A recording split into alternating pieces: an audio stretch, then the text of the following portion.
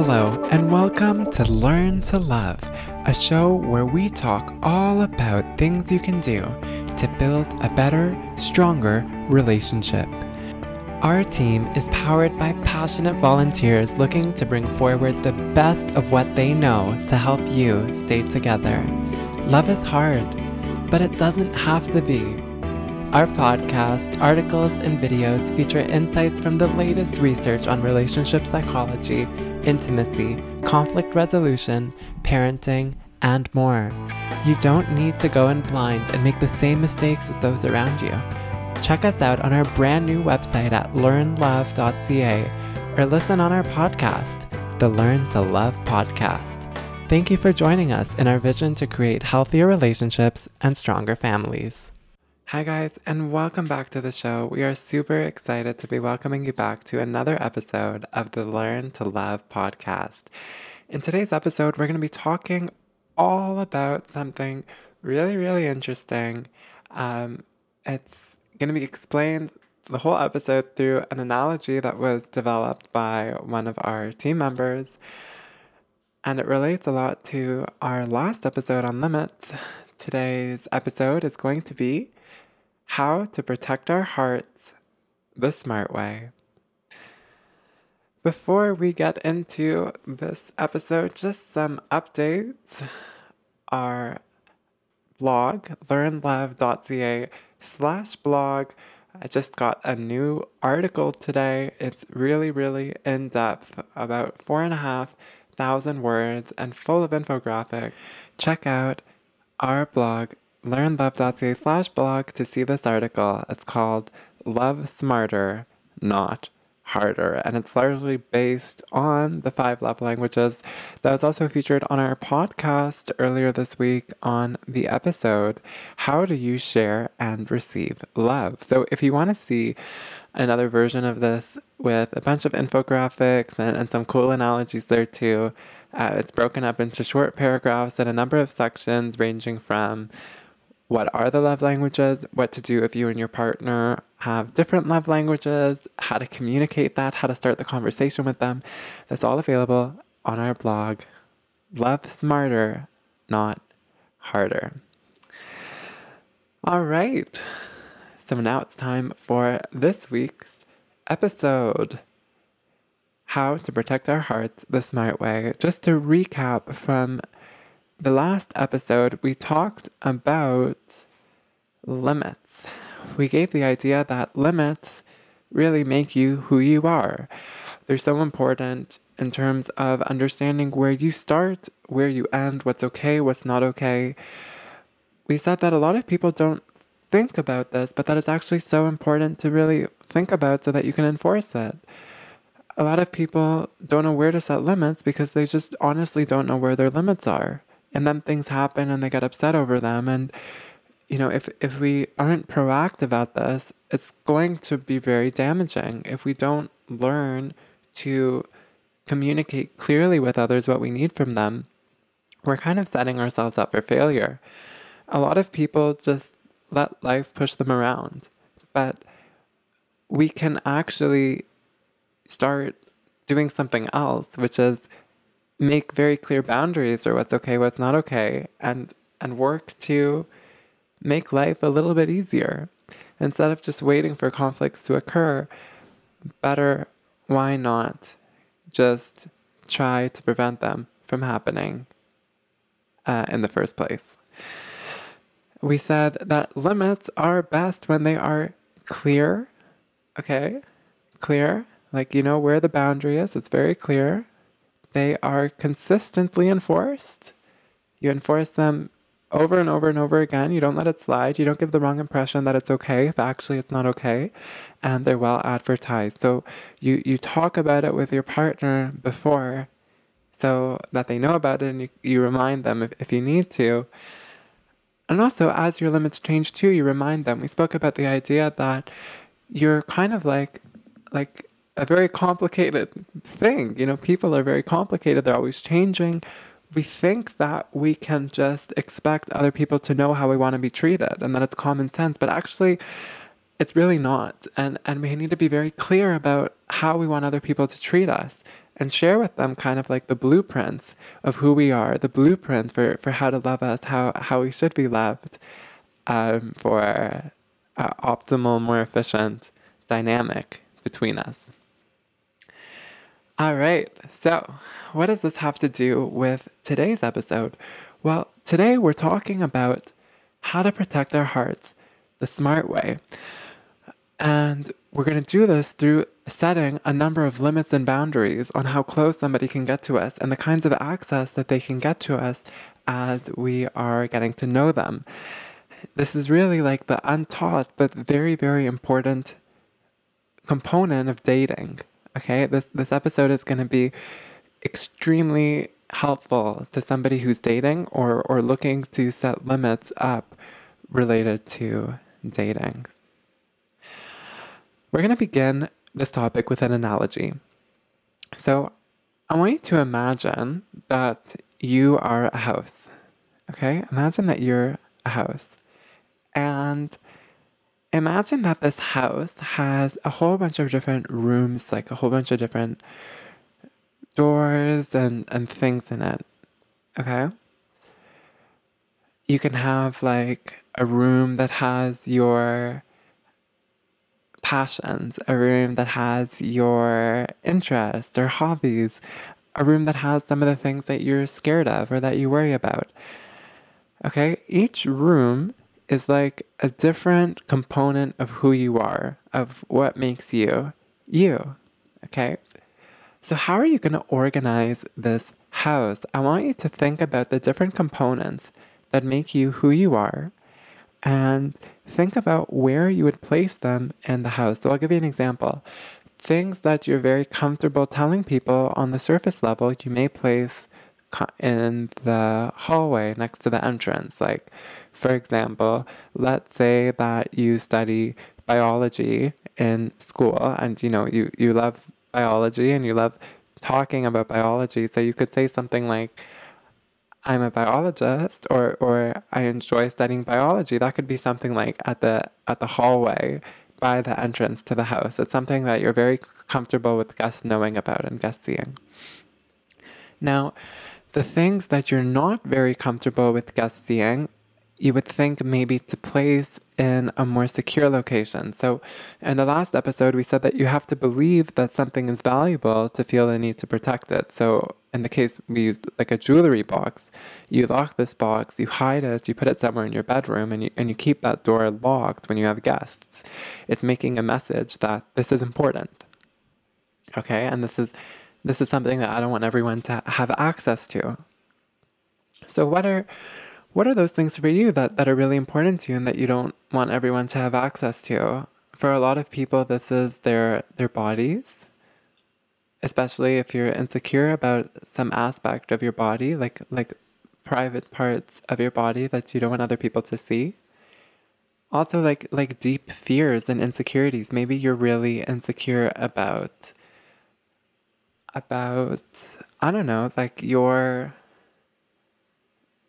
relationship that you have with your parents, let's say, or siblings. Let's say you have a negative relationship with somebody in your family and you're a bit insecure or ashamed about that, and you don't want everyone to know that. You only tell your very closest friends, okay? That's another thing that we would put in this safe area, like the jewelry box in our room that our guests don't see. So what I want you to do is I want you to pause the podcast right over here, and I want you to think about what are the different components that make you who you are, and where are you going to place them in the house, okay? Starting with the things that you're most comfortable with others knowing. You can put that in the hallway close to the entrance. You can put that in your guest room. You can put that in your dining room. And then the things that you don't want other people to know, okay? The things that are really, really important to you, or that are important to you, but like you aren't comfortable sharing, you're insecure about, you're ashamed of, or you carry like, it's just very hard for you to talk about, okay? That's going to go like in the jewelry box. It's going to go in the safe hideaway place in your bedroom, which is going to be closed when you have guests. So pause right over here and just think for a little bit about what makes you who you are and where you would place it in this house. And if it's easier for you, we recommend imagine like a house that you can very easily identify with. Like imagine the house that you lived in growing up, okay? Or like just a space that you're very familiar with so that you can place all of these components of what make you who you are throughout the space and really visualize it. Okay, pause right over here. All right, so welcome back. If you just paused, what was that like for you, visualizing those different components of who you are? Now that we did this exercise, we're going to apply it to dating by continuing the analogy. So I want you to imagine that a stranger approaches this house that you just set up for yourself. And you don't know them. Okay, maybe you've heard good things about them, but you don't know them. And they're coming and they're knocking on the door because they're interested in getting to know you and discovering you, okay? This is something you can think of as like a potential partner in love. So what are you going to do when they come knocking on your door? If you're like me and a guest comes knocking on your house and you don't know them, the first thing that I'm going to do is I'm going to talk to them at the door. Okay? Just kind of get to know. Who are you? What are you doing here? You know, what brings you here? What are your intentions? What do you want from me? Kind of thing. Okay? Get to know them at the door. Let's say they say then, I'm interested in getting to know you better and like I'm single. I hear that you're single. I'd love to get to know you. What they're doing now is they're asking you for permission to come into this house that you set up for yourself. So if I have a guest like this who comes to my house, okay, for the analogy of the love house, the first thing I'm going to do after talking to them at the door, like an initial screening, is maybe bring them inside and ask them to take their shoes off and talk to them briefly, like by the entrance, okay? And also, like before they come in, talk to them from, when you're in your house and like they're standing outside and you talk to them. This is really like, it's a screening, okay? It's a screening. So I'm going to ask them questions like, okay, like, tell me about yourself. What do you do? Like, let's say I'm a student. I'd say like, are you a student? Where do you study? What do you study? How did you get introduced to me? Like, who do you know? Like, do we have any mutual friends? What are our interests? Do we have any mutual interests? This is all kind of like screening that you're doing at the beginning. Now, if they pass the first screening test, which to me would be like, okay, they're not dangerous and they are interested and I'm interested in getting to know them too, then I would invite them after that in the inside, maybe moving to the hallway. In the hallway, you can start to point out the different things about you. You can point out things like, well, if we said before, for our example, that you like biology, you could show them in the hallway like a picture of you doing something with biology. This is talking about our interest on a very basic level, a very shallow level, not too deep. We don't know them so much.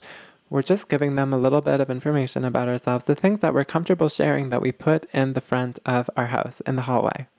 Okay?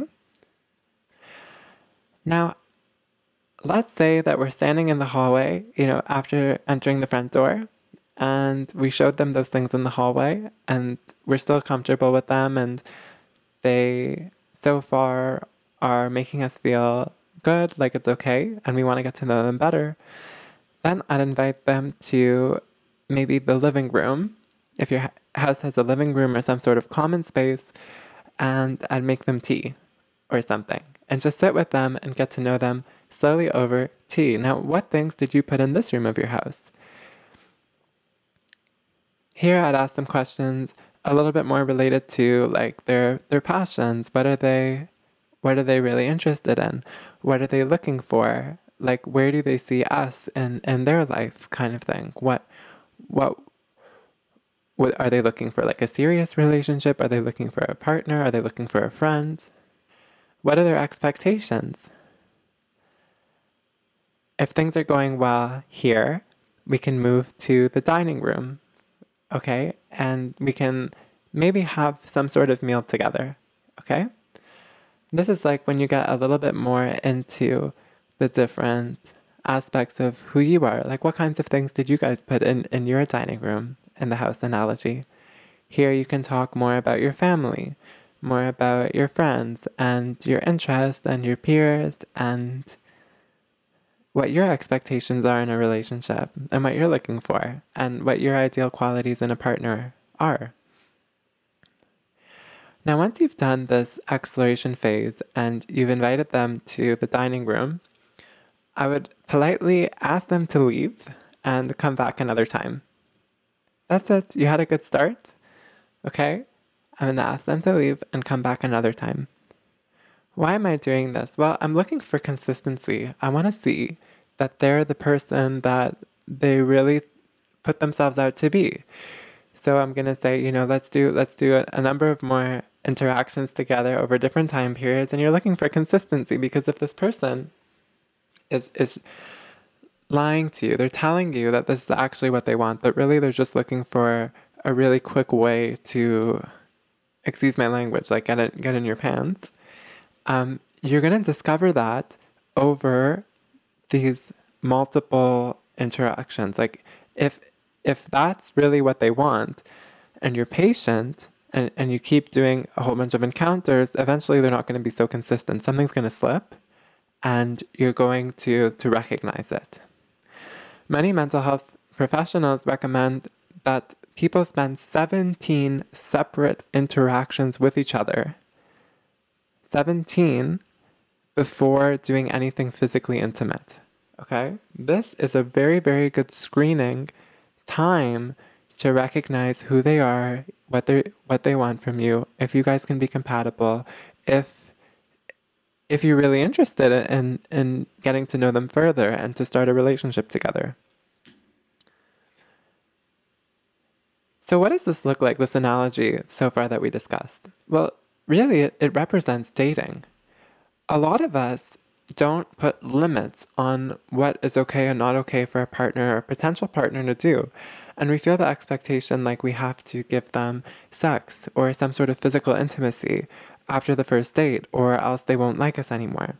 Or that's just what we think we're supposed to do. Or a lot of people skip dating and they just go for somebody who gives them attention in a club or something, okay? This will often lead to hurt if we don't put a screening mechanism in place because we're not actually sure if this person is somebody that can be good to us. The problem when we have encounters like this where we get to physical intimacy very quickly is it often involves showing people the things that we locked away in our jewelry box. Let's say, for example, that you are insecure about something on your body or your ability to be a good lover, okay? Or just insecure about your body in general, or you're not sure if you are beautiful or if you're worthy of love. If you invite somebody to this locked part of what you hid away in the jewelry closet, and then they look at it and then they tell you something like, oh, that's awful, it's going to make you feel even worse. If you can't accept something yourself and you're very ashamed of it or very scared about it or just uncomfortable around it, and then you invite somebody else to make you feel even worse about it, it's kind of like a recipe for disaster and heartbreak and a lot of issues. So we're talking about two separate ideas here right now. The first is introducing things that are locked away in our jewelry box too quickly to potential new guests. And the other is allowing ourselves to get too close in the sense of feeling too much for these potential guests. We're gonna break down on this further. Okay. So let's say that this person in our analogy who we were getting to know, they are doing a good job. We understand them. We feel that they understand us. We're comfortable with them and we're happy with where things are going after a number of interactions. It's going well. Then we're slowly going to move them around to other places of the house. once they see the dining room and we show them what we put in that part of our house, we're going to keep moving, and eventually we're going to get to the jewelry box after a long, long time of building it up together. After like maybe even months, a year of getting to know each other, we're only going to show them this box then. Because the more we wait, the more likely we are to find somebody who is going to be good and help us when we get to this stage, who's going to make us feel like we're okay, like we're good enough, like we matter, instead of taking our insecurities and just making them even worse. Now, the beauty of only letting people into certain rooms slowly in this house is that if somebody is being problematic, or you suddenly think that they have the wrong intentions, or it's just not going to work, or you guys are not on the same page, it's very easy for you in that stage to end it in this dating phase, okay? If you only had a couple of interactions and you only showed them like up to your dining room, the rest of your house is still protected. They can't do any damage there because you didn't show that to them.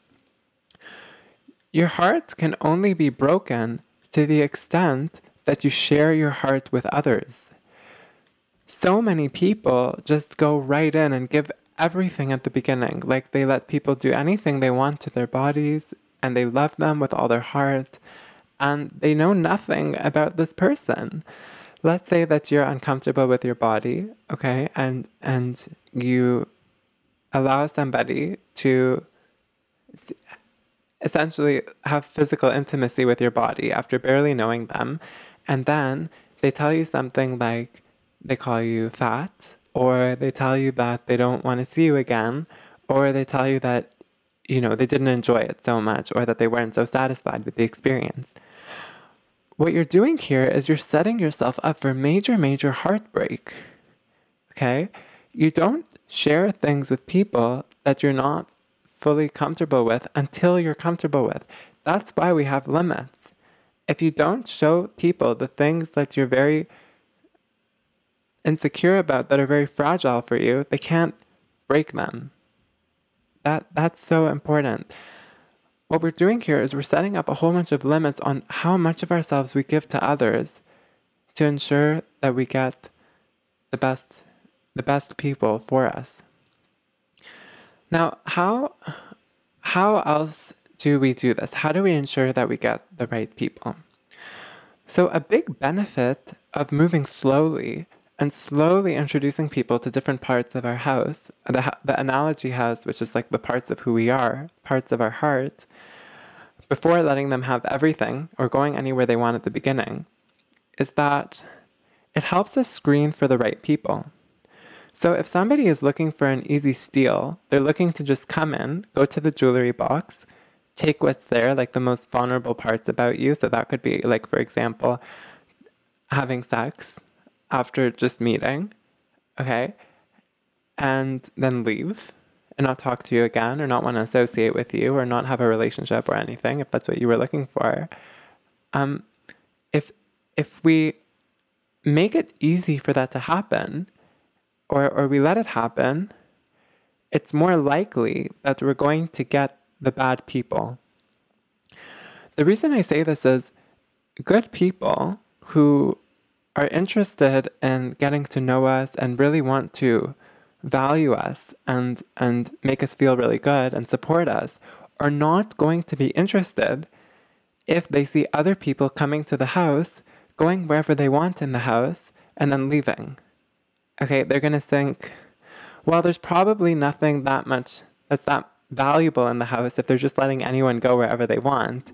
Because, like, you know, if the jewelry was valuable, they would lock the box and they wouldn't allow guests to go there. So they're going to walk and just go to another house. Another thing is that we're not going to feel valuable, because if we allow guests to come into the house, go wherever they want, and take things from us or use us for things, we cannot ourselves feel valuable afterwards, because over time, our subconscious is going to pick up on the idea that, well, people have been robbing this house anyway, or people have been moving freely throughout it anyway, so there can't be anything that's so valuable here. The opposite happens when we start to protect the house, when we lock doors to things that we don't want random guests to have access to, and wait. If you make people wait, the people who are looking for a quick steal, guys, the bad people who are looking to take advantage are going to leave. They're just going to leave because they know, as bad as this is, they know that there are other people who are just going to be much easier to steal from. If you make it hard for them by telling them that these areas are off limits, they're not going to bother you most of the time. They're just going to move on to someone who will let them move around wherever they want in the house. So what does this look like? Let's say that you want to put physical intimacy or like someone seeing you undressed in the locked jewelry box in the bedroom. People need to work very hard over long periods of time and prove their worth and that they're good to you before they can get here.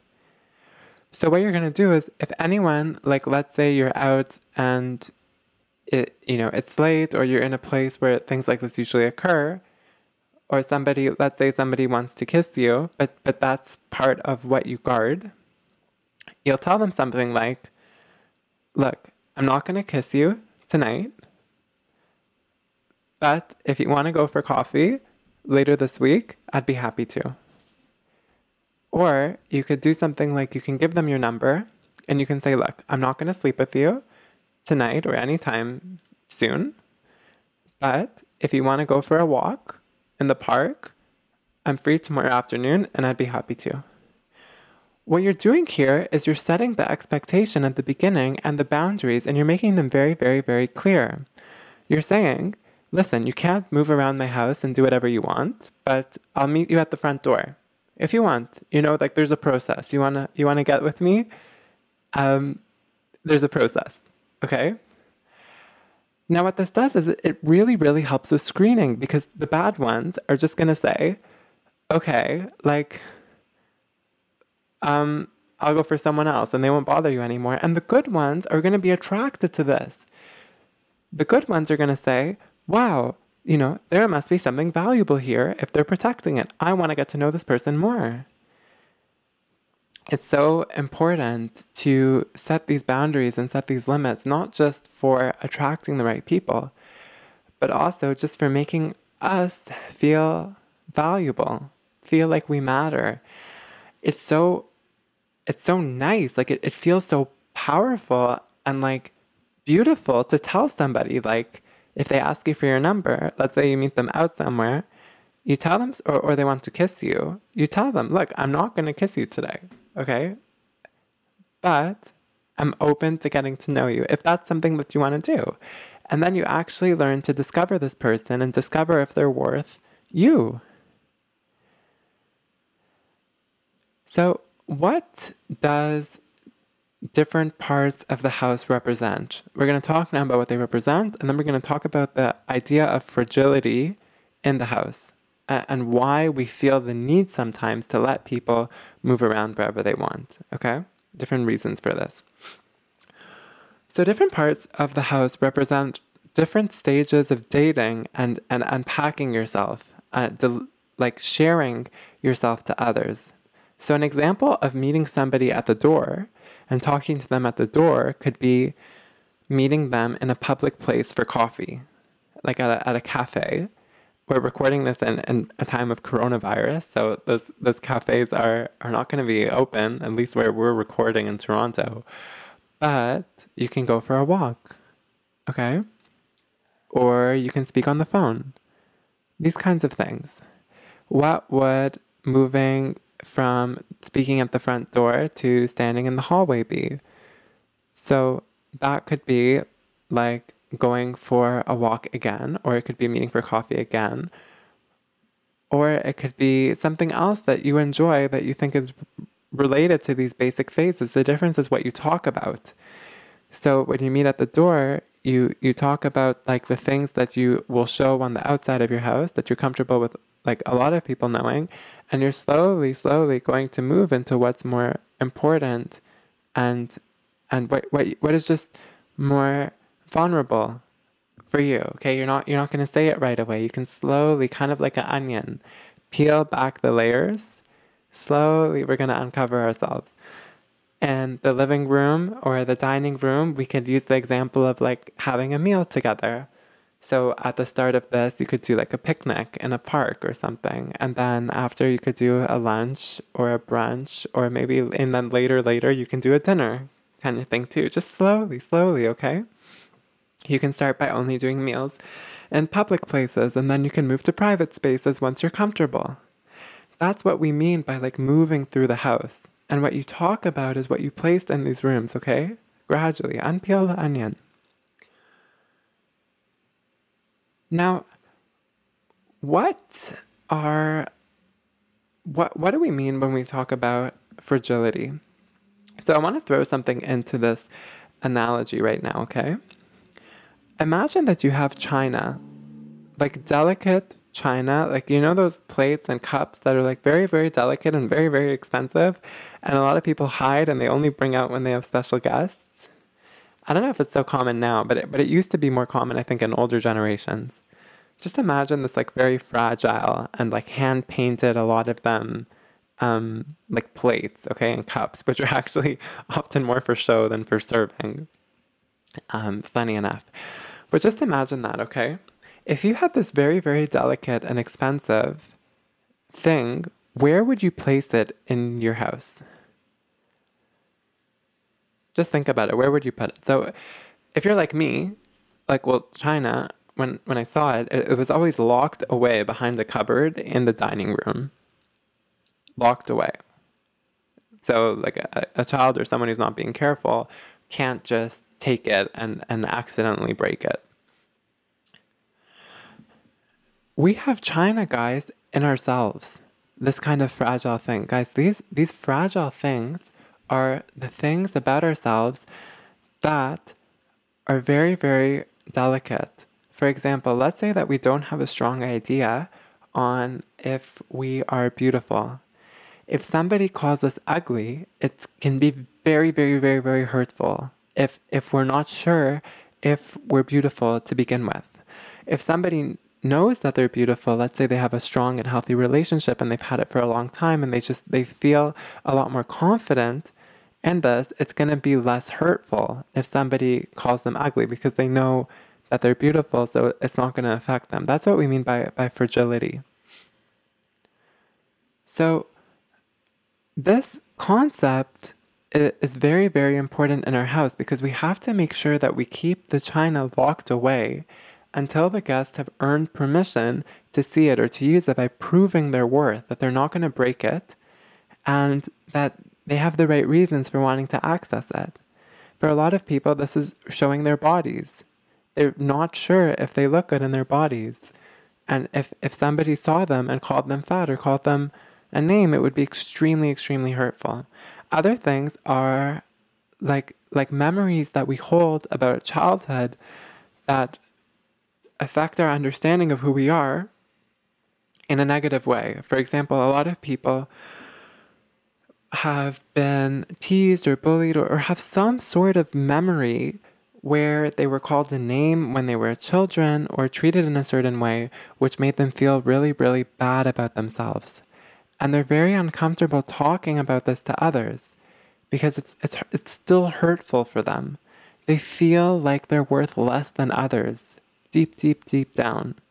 And they're scared that if they share a memory like this with somebody else, that they'll say something like they'll laugh, or they'll think it's funny, or they'll say like, oh, you shouldn't be overreacting. That can exaggerate this feeling that they have inside of not feeling good enough. Okay? So it's fragile if it can break easily, if it can make us break easily, break down, cry, feel very overwhelmed and uncomfortable.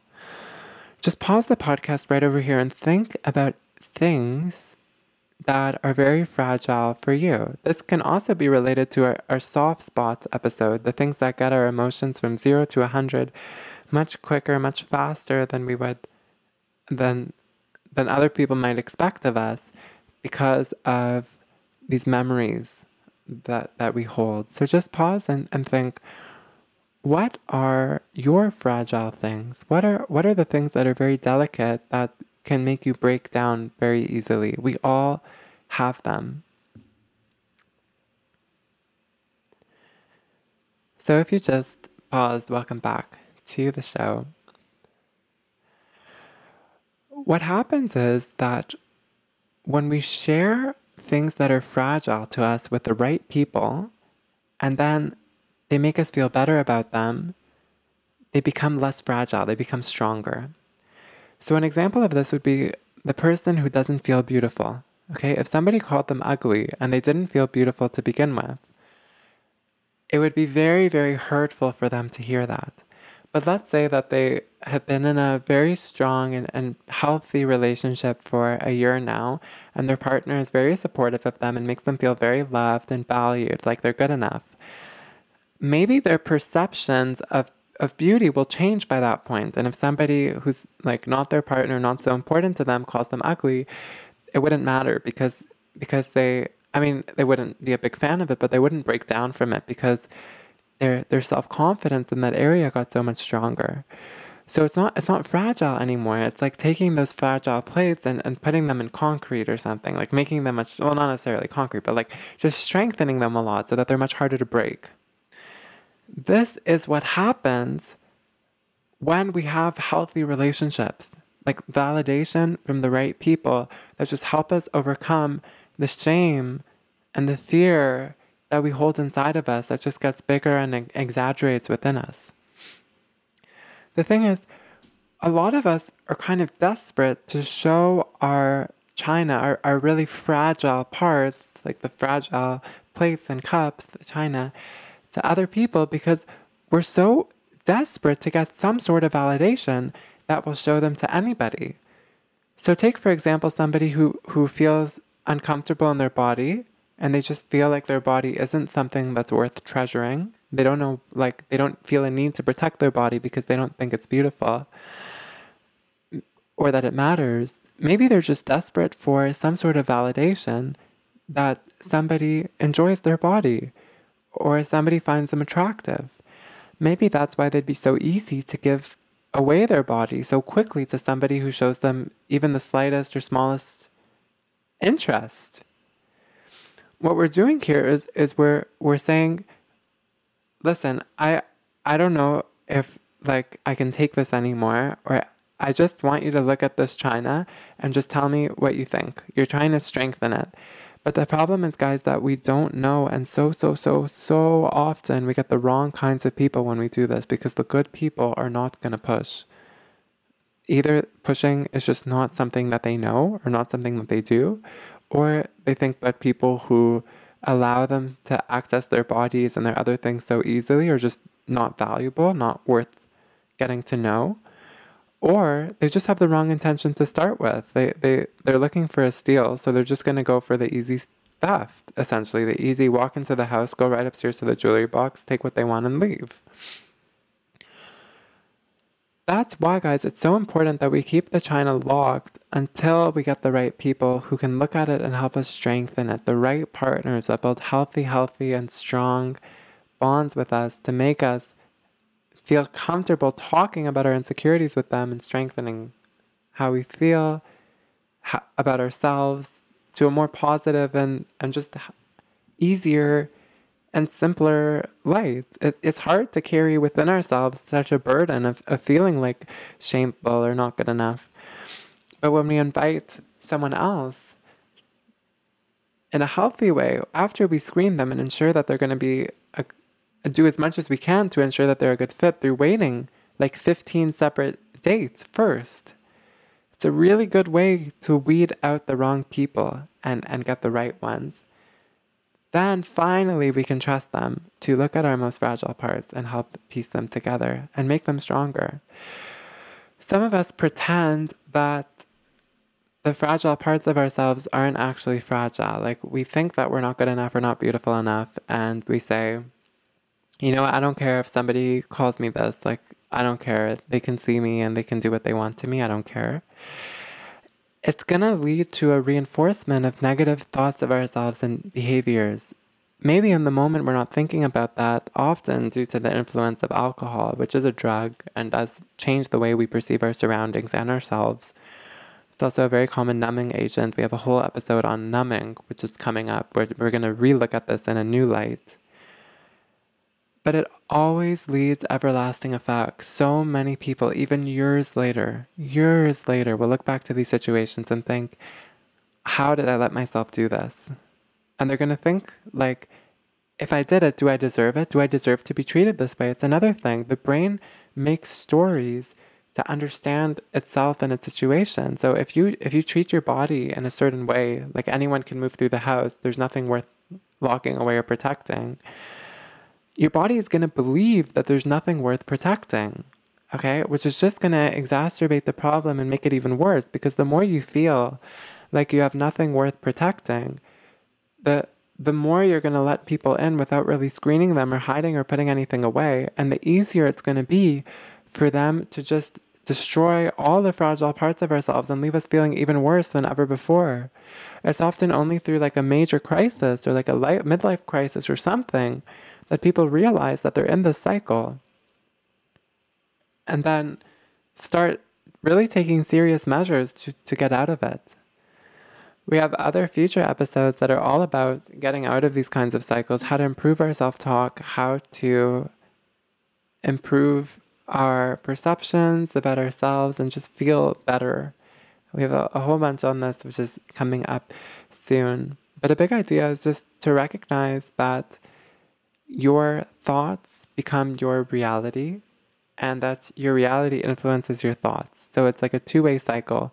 You have to put yourself in situations and settings which would encourage thinking of yourself as doing something good. For example, like saying, you can have my number. I'm not going to kiss you anytime soon, but I'll go for a walk with you tomorrow. That's going to make you subconsciously feel like, wow, I'm something worth protecting. You're creating a setting for yourself where somebody has to work for you. It's a beautiful thing. You're going to feel better just by creating this environment where others now have to work for you. Wow. Like, you're going to think about this and say, wow, people want to work for me. I must be valuable. And the other thing is the way you think too. So if you think, I'm valuable, I'm something worth protecting, you're going to feel more comfortable and likely to tell somebody, I'm not going to kiss you tonight, but I'd be happy to go on a walk or something tomorrow.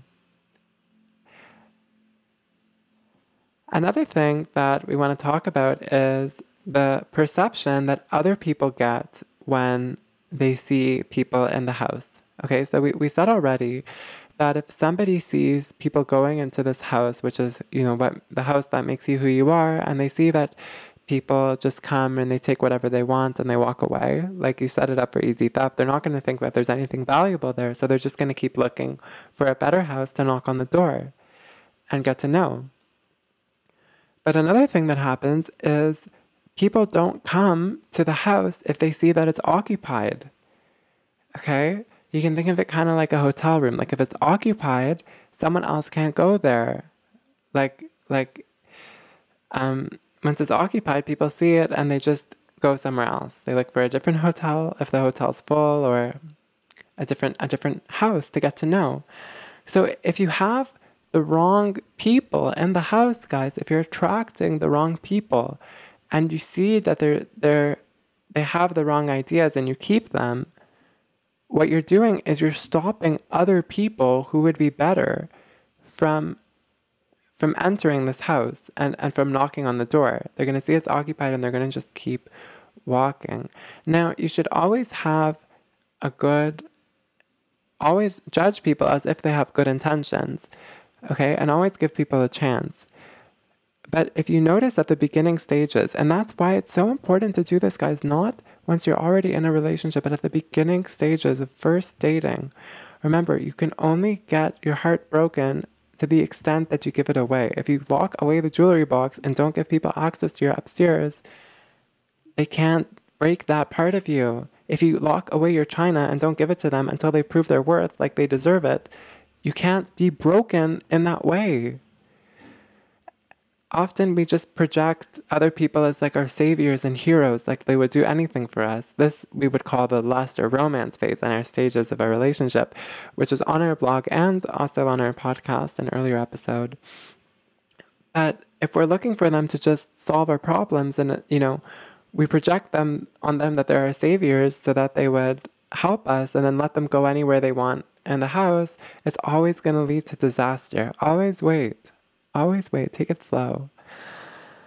Now, if you're already in a relationship and it's like, let's say you've been in a relationship for a year already and it's going good for you, we would recommend focusing on strengthening the relationship instead of thinking about other partners. Once you're already in a relationship, it's so, so, so important to change the perspective to strengthening it, because most of a relationship is how you build it. I would actually say maybe even 90% of what makes a relationship is the way that you build it. It's not so much once you're already in the relationship, like once you're attracted to the person and you had a good dating experience and you're in the relationship, it's really about what you do now to build the relationship through talking about things like love languages, through setting limits, making space for yourself, and using conflict resolution techniques, which we're going to talk about, things like anywhere from breathing exercises to that first rescue topic, which we keep mentioning. You have to calm a person down first,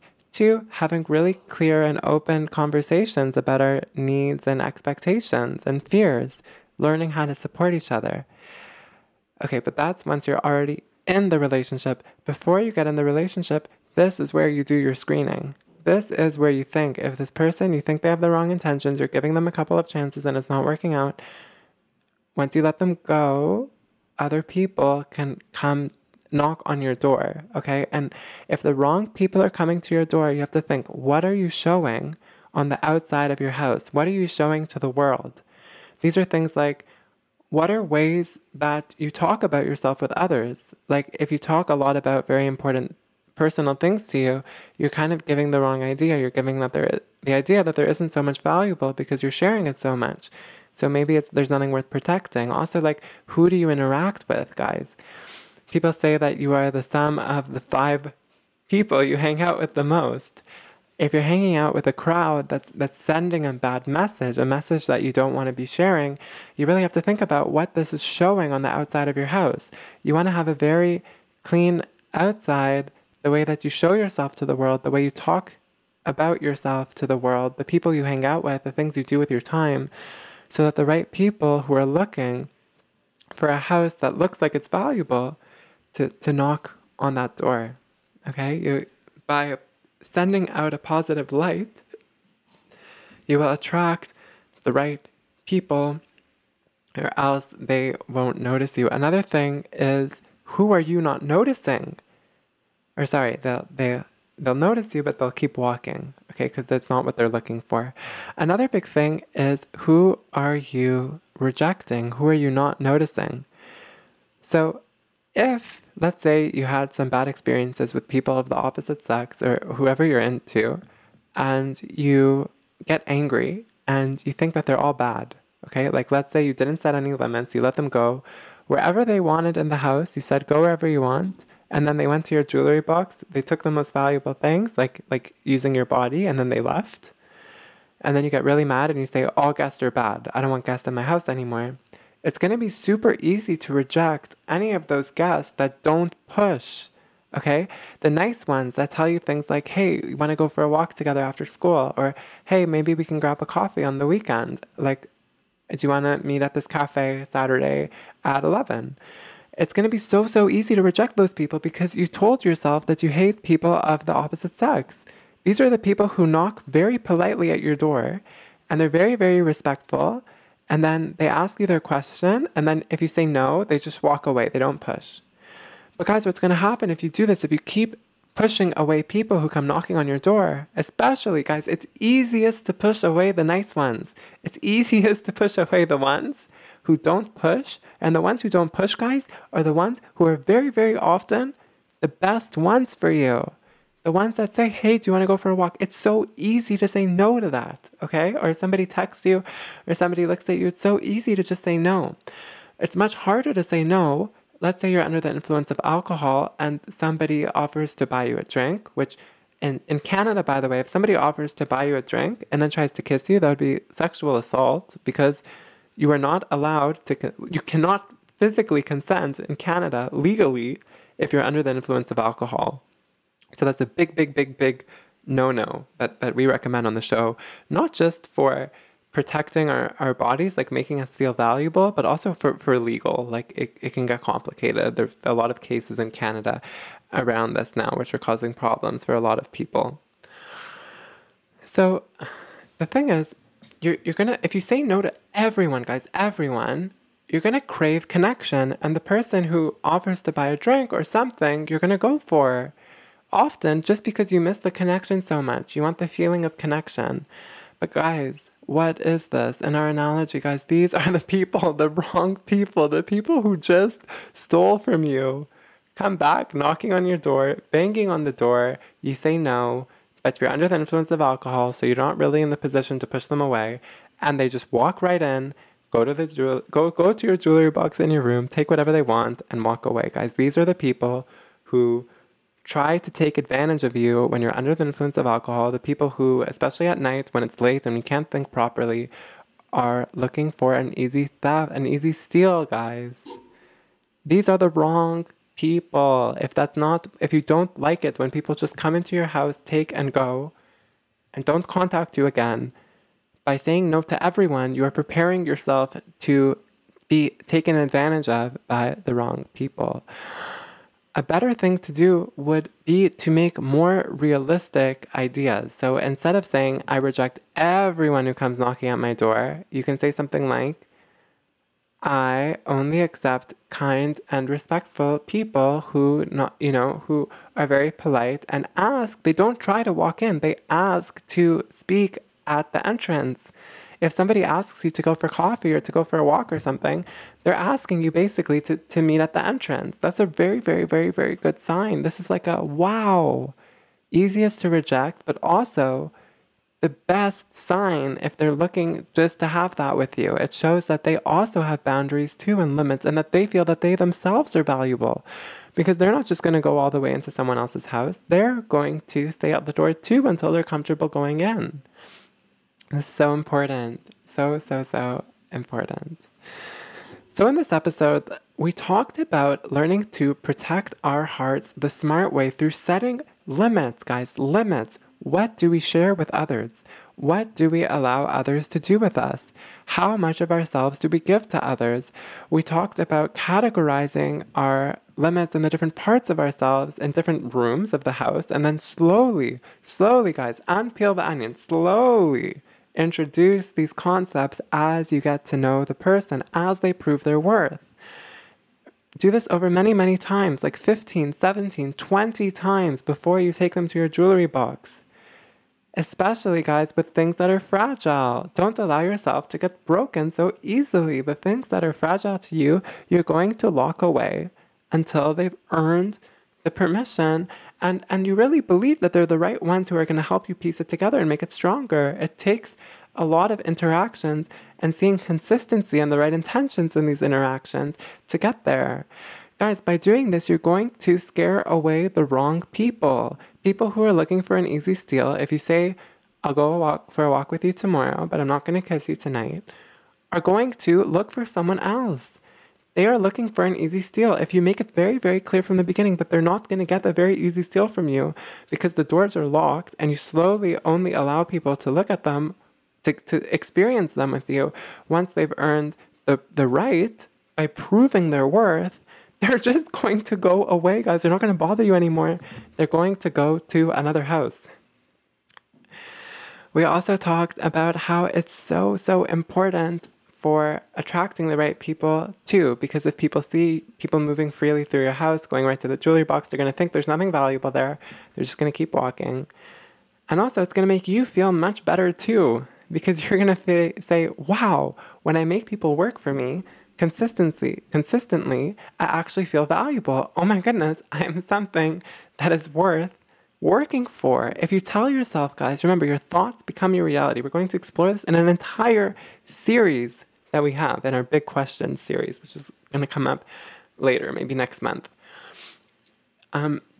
If you tell yourself, I am worth protecting, you will feel more comfortable placing these limits to allow others to have the opportunity to work for you. But if you're telling yourself that you're not worth protecting and you don't allow people the opportunity to work, or like if you say, I'm not worth working for, but you don't give people the opportunity to work for you, you're setting yourself up for failure. Like, not only are you saying that you're not worth working for, but you're not allowing other people to work for you, which is just going to make the cycle go on and on and on. Okay? As you, like, because your mind will make up a story to believe the situation that you're in. Okay? So the more that you treat yourself this way, the more your mind will believe that you're the kind of person who gets treated this way, and the more it will continue until you break, until there's some sort of major crisis or wake-up call. I hope it doesn't get there. That shows you that there are better ways of doing things. And finally, we talked about the importance of the outside of your house, guys. If the wrong guests are knocking, you got to think, what am I doing? Okay? What does my house look like on the outside? Is it clean? Does it look valuable? Is it something that people would want to approach? We talk a lot more about this in our blog. This whole blog, by the way, was inspired. This whole podcast was inspired by our blog post, How to Protect Our Hearts the Smart Way. It's full of infographics too, if you want to see there. But the big thing there is you have to ask yourself to determine if your house is something that is like, that looks valuable. You have to set that up by asking yourself questions like, well, do I treat my thoughts like there's something better valuable? Do I treat my passions like there's something worth pursuing? Do I treat myself like I'm something worth protecting or working for? By doing this, guys, you can transform your house. You can renovate it and make it much more likely to attract the right visitors.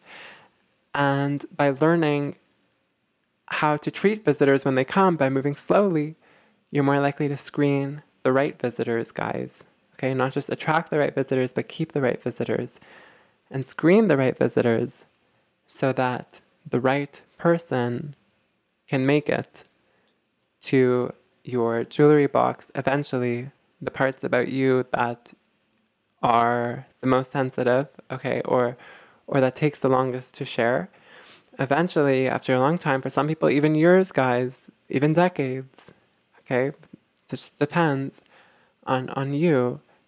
You're going to get the right people. And then as soon as the right people build this very strong connection with you through understanding you more, and you doing the same thing for them.